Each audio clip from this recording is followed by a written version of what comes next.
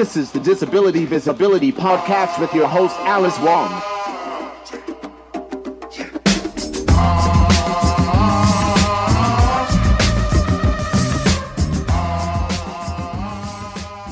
Hey everybody, welcome to the Disability Visibility Podcast.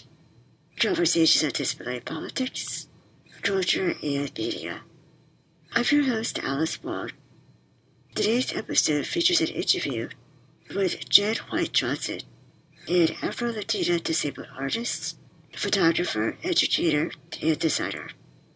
Jen is also an assistant professor of visual communication at Bowie State University. Jen will talk about how being the parent of a neurodivergent black son politicized her in her work in the midst of the racist violence and police brutality this year. You'll also hear her describe one of several graphics she created that features the raised solidarity fists in black with an infinity sign at the wrist with the words "Black Disabled Lives Matter" below. You can find more of Jen's work on her websites at jenwhitejohnson.com. Please note this interview contains mentions of anti-blackness, violence, and police brutality. Are you ready? Away we go. 5, 4, 3, 2, 1. So, Jen, I was wondering, why don't you introduce yourself and just share a little bit about yourself if you don't mind? Sure. So my name is Jennifer White Johnson. My pronouns are he, she, she, her, and ella because I'm Afro-Latina, half Black, half Puerto Rican. Mm-hmm. So I grew up in a multilingual family, and so it's really been beautiful to grow up in a really multicultural house. I am cinnamon skin. And I have a gap in my teeth, and I have curly, kind of blondish brown hair and highlights, and I have on some wide, brim glasses, and I'm a bit round. I have a really round face, and I have a birthmark on my left cheek, and I'm wearing earrings that say Resistencia, and I have on a purple headband, so I came trying to look kind of cute for this interview.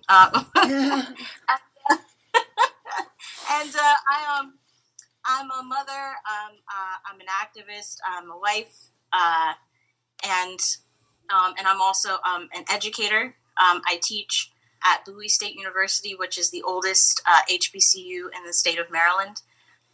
So I've been teaching there for about 9 years, and I teach graphic design and photography. Mm-hmm. I also have Graves' disease, which, it takes a toll on my energy and, fatigue and anxiety. And so I have a lot of hormonal imbalances with my thyroid, and I've had it since my late teens.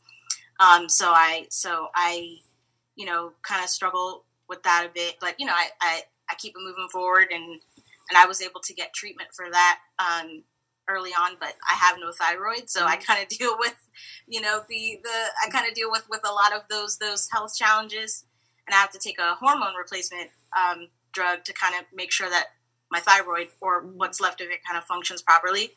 I also have undiagnosed ADHD, so I have a lot of executive functioning challenges, but I'm, learning to accept it and learning to kind of let it build me up as an artist and build me up as a person. And I also have an autistic son. He's 7 years old. And he's like the light of my life. I'm like his biggest fan. So disability, and visibility, and just means a lot to me, being able to kind of, uplift folks who have, different narratives and who have their own way of expression and their own way of communicating, and their own way of being.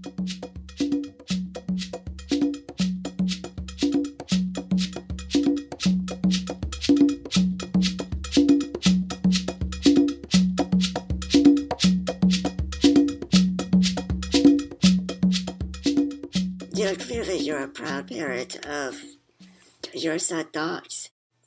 Can you tell me about how being a parent of a neurodivergent child has politicized you? Yes. I think that, instantly, most Black families of color who have a child who's diagnosed as autistic or ADHD, any kind of neurodivergent, difference, we're meant to believe that, okay, well, our kid is not normal and our kid is not perfect, and that they need to be fixed and that they need to be, healed, and that they need to adapt and conform.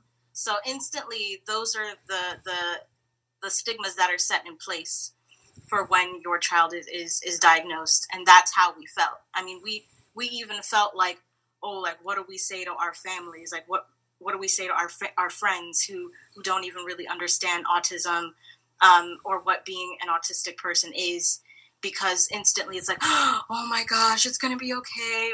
Or my cousin has autism, like they express it as if it's like this illness that needs to be cured, and that, like it's this disorder. And I know for a lot of families, it can be challenging. And so I've really just learned to do my research, to listen to other autistic advocates, to kind of let that really fuel me, and to really educate me on making sure that my relationship with my son is of value. And so, seeing how autistic people from all cultures are treated, it's really difficult to sit with that and to just say, oh, well, that's not my problem. That's not my issue. That's not my community. My son is my son. But after you see enough of the way that the Black autistic community is ostracized and misunderstood, and attacked in a variety of ways, or just left out of the conversation in the media, in so many different avenues. Yes, like as an artist, I feel like, okay, well, what do I do? Like, how do I, how does representation, and how does, how neurodiversity play a role, like in my overall family value and in my overall family like expression. And naturally, like as an artist, I'm like, okay, well, I feel like it's like I have like a social responsibility to use art to amplify, to educate, right? And it's not anything that I felt like I was forced to do. I felt like it was just a natural response to kind of use art to kind of speak in a unique way. And it changed me as a mother. It really changed my perspective on how Black autistic folks are just portrayed in the media. And so naturally, I'm looking at children's books, and I'm looking at the media, and I'm looking at other autistic families, and I'm noticing like the same kind of narratives, like, oh, my kid did this today, and my kid did that today, and it's so difficult, it's so hard, like as a parent, and right, all of those things are valid, but I just felt like there has to be more. There has to be more to this story, more to this narrative than just these complaints and these sob stories. And again, like, I have to be very sensitive with how I talk about that, because I'm not trying to offend families that are dealing with different aspects of the spectrum, and I respect it.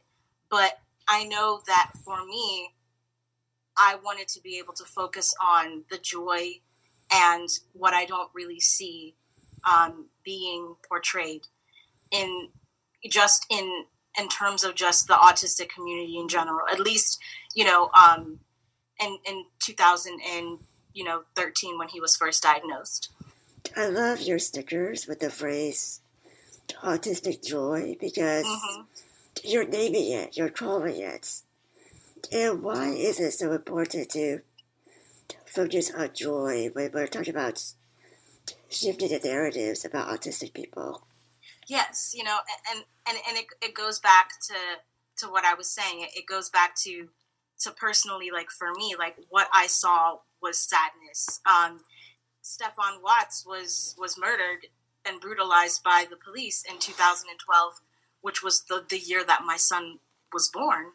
And I didn't even, know of that narrative until my son was a lot older, as I started to do research. And I'm like, man, like, so when my son was born, there was an autistic kid who was completely, you know, murdered and brutalized, you know, by just not having the proper people care in terms of when they came to kind of confront the situation that his family was dealing with, you know? And so I just wanted to be able to offer some sort of response that was uplifting. Like, it's really simple, like uplifting and empowering.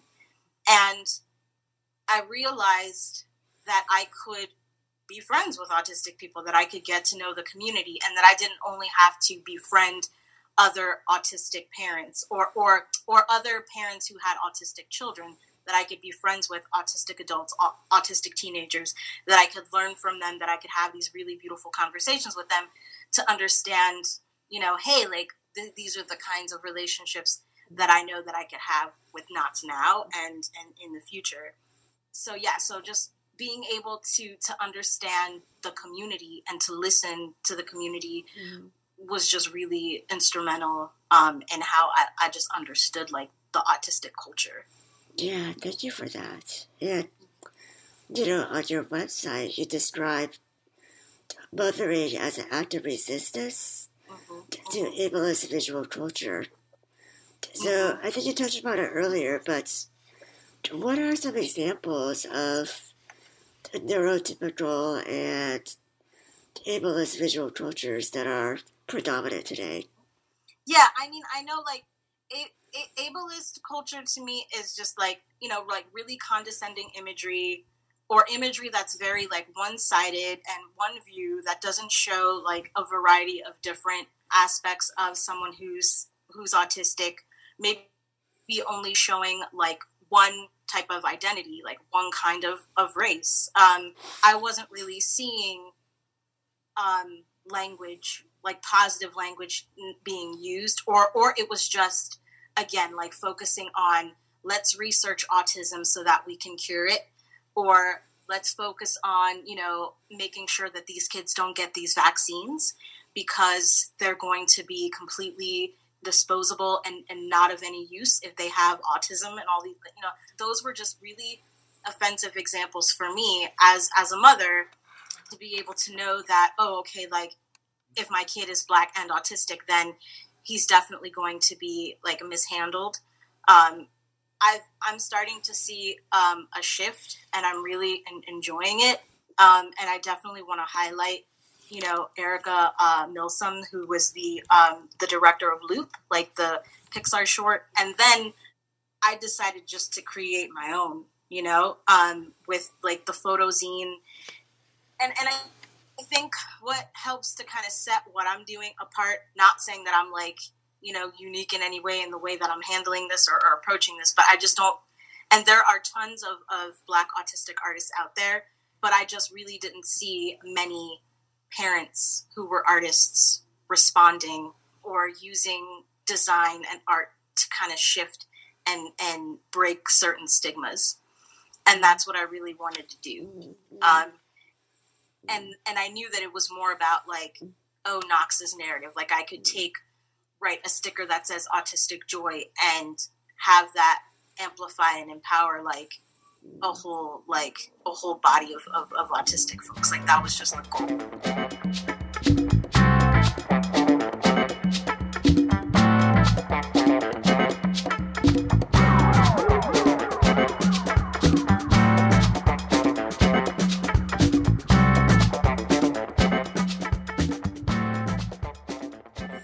So, you know, several weeks ago, in response to the murder of George Floyd, you know, Black artists have created really powerful work to remember him and countless others, and continue to do so. And, you know, I saw these graphics by you with the phrase Black Autistic Lives Matter and the hashtag Black Disabled Lives Matter. And I wanted to ask you what prompted you to create these images, and also what was your kind of process in deciding that? Like, how did you kind of make the design decisions to decide it? What was your thought process? Yeah, I mean, my thought process, it was difficult because I was like, well, you know, sure, it's easy to come up with like typographic expressions and, you know, using like just like a really bold like font to like declare like a statement. But if I had the opportunity to take type and take digital illustration and merge them to say something even stronger, to create some sort of unifying like symbol or just some sort of unifying visual, I was like, all right, well, you know, there's the Black Power fist and I can kind of play around with like that notion. But when it came to disability, I was like, you know, all right, well, I need to be able to just infuse like a symbol that is easily recognizable and that is also powerful and that, you know, also represents, you know, disability culture to a certain extent. And that was definitely not a puzzle piece, you know, because I feel like, again, like my son isn't a puzzle piece and he's not this mystery that we need to solve. Like he's a human and he's his own person and he's already like his story and his humanity will never end, right? So I think that the infinity symbol means so many different things for so many people within like the autistic community. But it was really just an experiment. And it was really just like something that I was really playing around with. And, you know, as a Black mother, you know, being, you know, a mother of an autistic son who's instantly going to be misunderstood, you know, whether he wants to or not, because, you know, of his disability, I just couldn't help but think that, you know, George Floyd and his murder and Stephon Watts and, you know, all of these folks now, like Elijah McClain and Rashard Brooks and all of these folks, it's like they were fathers, you know, they are, you know, Elijah McClain was like a kid, you know, a disabled Black kid, like sickle cell anemia, like a sweet kid. And I'm thinking like, you know, these are folks who have like regular everyday narratives, just like Knox, who have like their differences and, you know, maybe like disabilities to a certain extent, but they're still misunderstood. Like they're still equally misunderstood and considered garbage and like animals, like they could just be thrown in the trash at the drop of a hat. So it's really just up to us to continue, you know, to shift that narrative, to continue to remind people, yeah, like we have kids who are disabled, but they're not disposable. Like they're not like they deserve like the opportunity to exist, period. Yeah, I mean, it was really exciting. It's been really exciting to see your work, you know, show up in protests all over the world.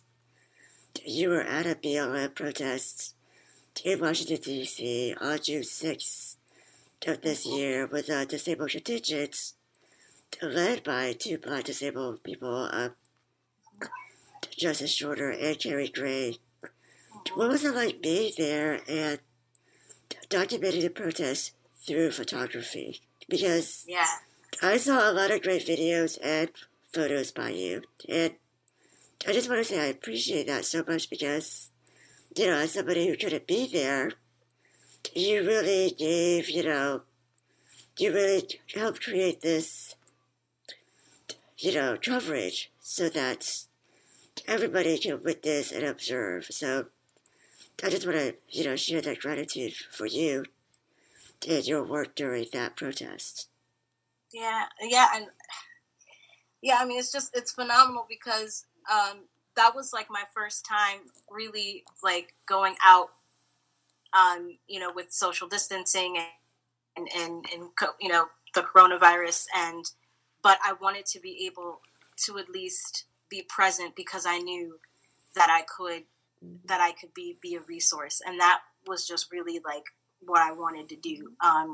And it really just came from, you know, Imani Barbarin saying, hey, like, you know, we've been sharing this graphic, Jen, can you like get some t-shirts made? Can you get some prints made for Carry and Justice? Like, here's their contact information. And I was like, okay, oh wow, oh like they're here in DC, like this is amazing. And I'm in Baltimore, so I was just like a train ride away. And I got on the phone with Justice, and we had like an amazing conversation. And I was like, look, I'm actually getting a whole bunch of posters made. I will come to DC and I'll just bring them to you.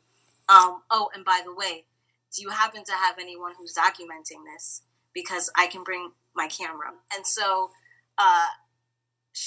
Justice was like, yeah, like, we have a media team and you can be feeding them imagery like all throughout the day. And I was like, I got you. Like, I came with my camera.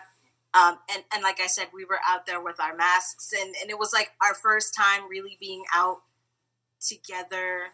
I mean, with other people. It was so interesting because we had to stop ourselves from like hugging and from embracing, and we're like, wait, and it was just, it was so rewarding. I'm like, if I am going to go out, like this was like a really beautiful experience to be out with like my disability community, being a resource and really helping, like you said, capture the narrative. It was hot. Like we were sweltering. It was like 90 degrees. Like I almost had a heat stroke, and this was like right in front of the White House. Like literally, like it was just, we had medics there. It was rough work. And I was like, man, cause it had been a while since I had been out like shooting. I'm a professor, so I'm usually, like in a lab, like helping students design logos and websites and posters. Rarely do I really get an opportunity to be like out, like protesting in the field on the ground, like in this way. I was weaving in and out, making sure that we were capturing every chant, every sign, every like angle, all the way, down to the White House. And it was phenomenal. And when we wrapped up, I was like, look, like, let me know what else you need, because like, I want to continue to be friends. Like, like I want to have a relationship with you guys. Like, I don't want this to be the last time that we interact or that I help organize. So it was just like, I just felt like I was able to gain some really beautiful partnerships, and collaborative like experiences, but then also feel like I was seen. Like I felt like we were just like a whole bunch of misfits. Like it was just amazing. Like it was just, it was perfect. It was exactly the way it needed to be.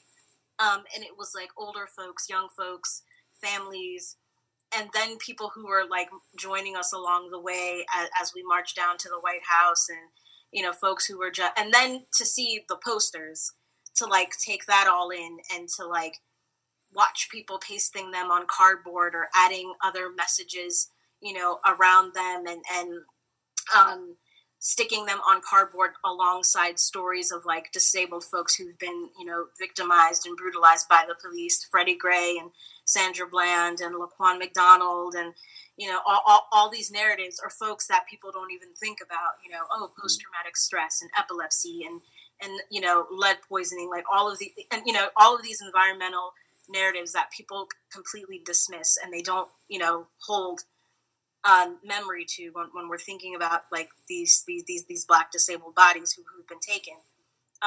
So it was like really important to us that we like felt that we could really educate folks around us with this artwork, that it could create like a socially charged message.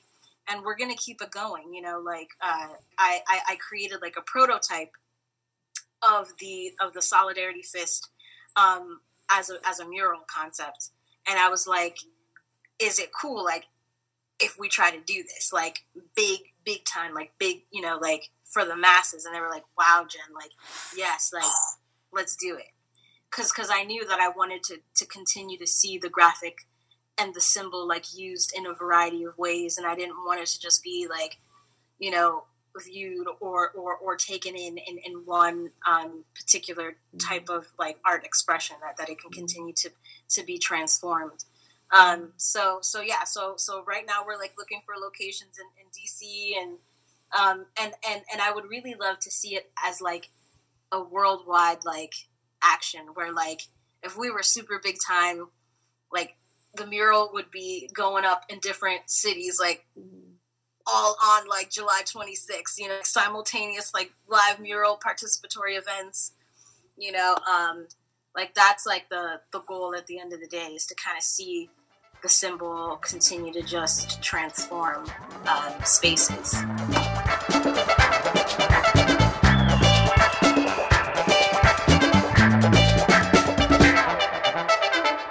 So I just want to end with one final question, because I know that we've talked for a while.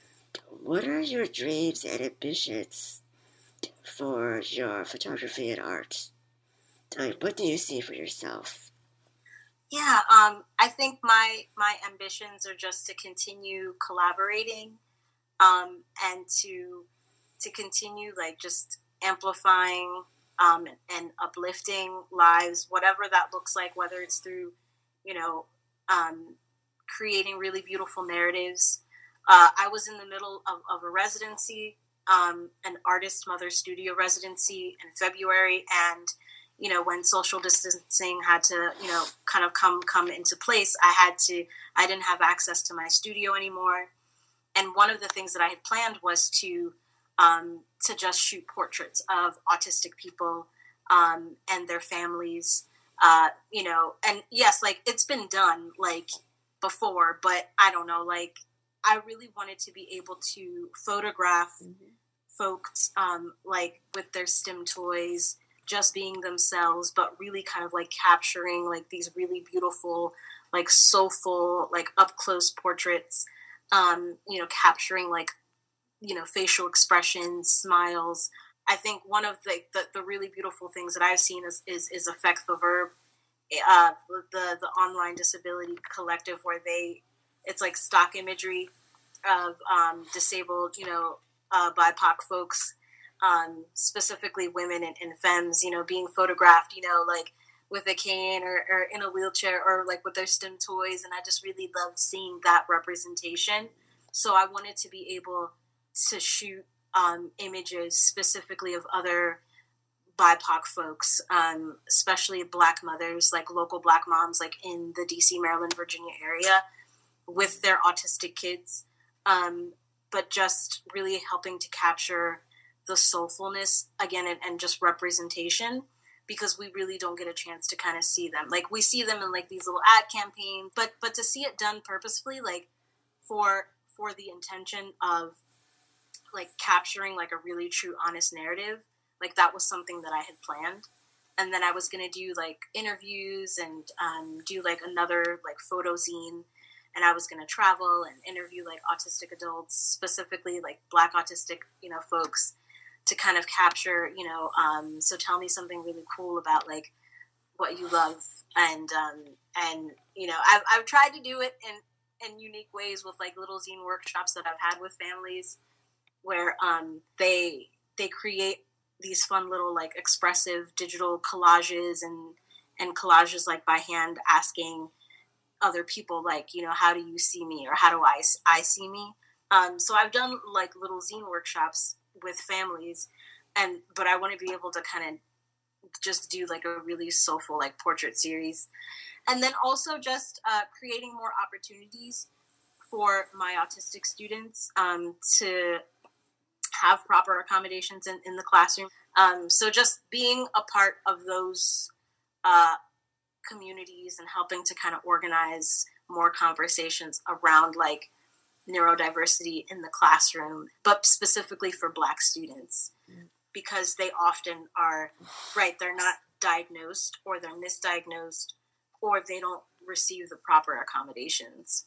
And so just continuing to be an advocate to help them feel like it's okay, like you can be yourself. Like my classroom, my office is a safe space, and being open to more innovative ways to tell these narratives, but also realizing that, you know, families and kids are being diagnosed every day. Adults are being diagnosed late, you know, so it's important that they feel like, oh, well, hey, like I'm still continuing to see myself. You know what I mean? Like I don't want to ever feel that the message or the artwork isn't needed anymore or isn't like necessary, because there's always going to be someone out there that needs to be able to see it. And what's really exciting is that when you put something out there in the world, you don't know where it goes. Like that's a really cool thing, is that it creates ripple effects that you won't realize. Really, that's the power of having work out there, is that it's going to be received in different ways, but it's going to travel into all these different hands and eyes and just different places, and that's, to me, quite an adventure. Like that's the unknown, which is like, a little risky, but it's always, I think, worth the risk too. That there may be people that may end up, I think, distorting it or co-opting or plagiarizing it, but the fact that it's out there and changing lives is often why we do what we do. So just thank you again, Jen, for not talking with me today. I just really appreciate your time and your space and your wisdom.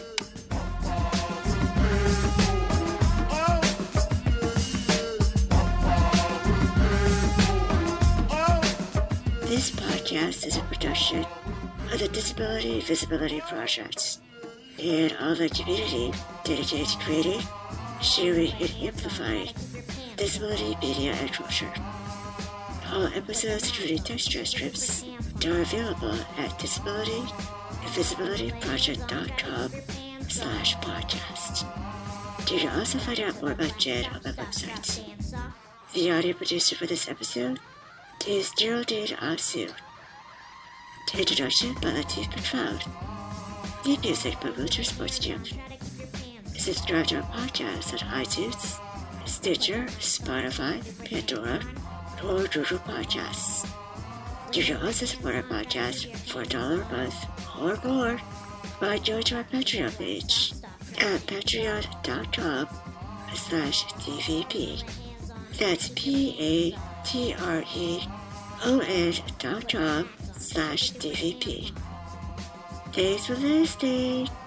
And see you on the internet. Bye. Rocket to the blast off, stop, drop, dance off.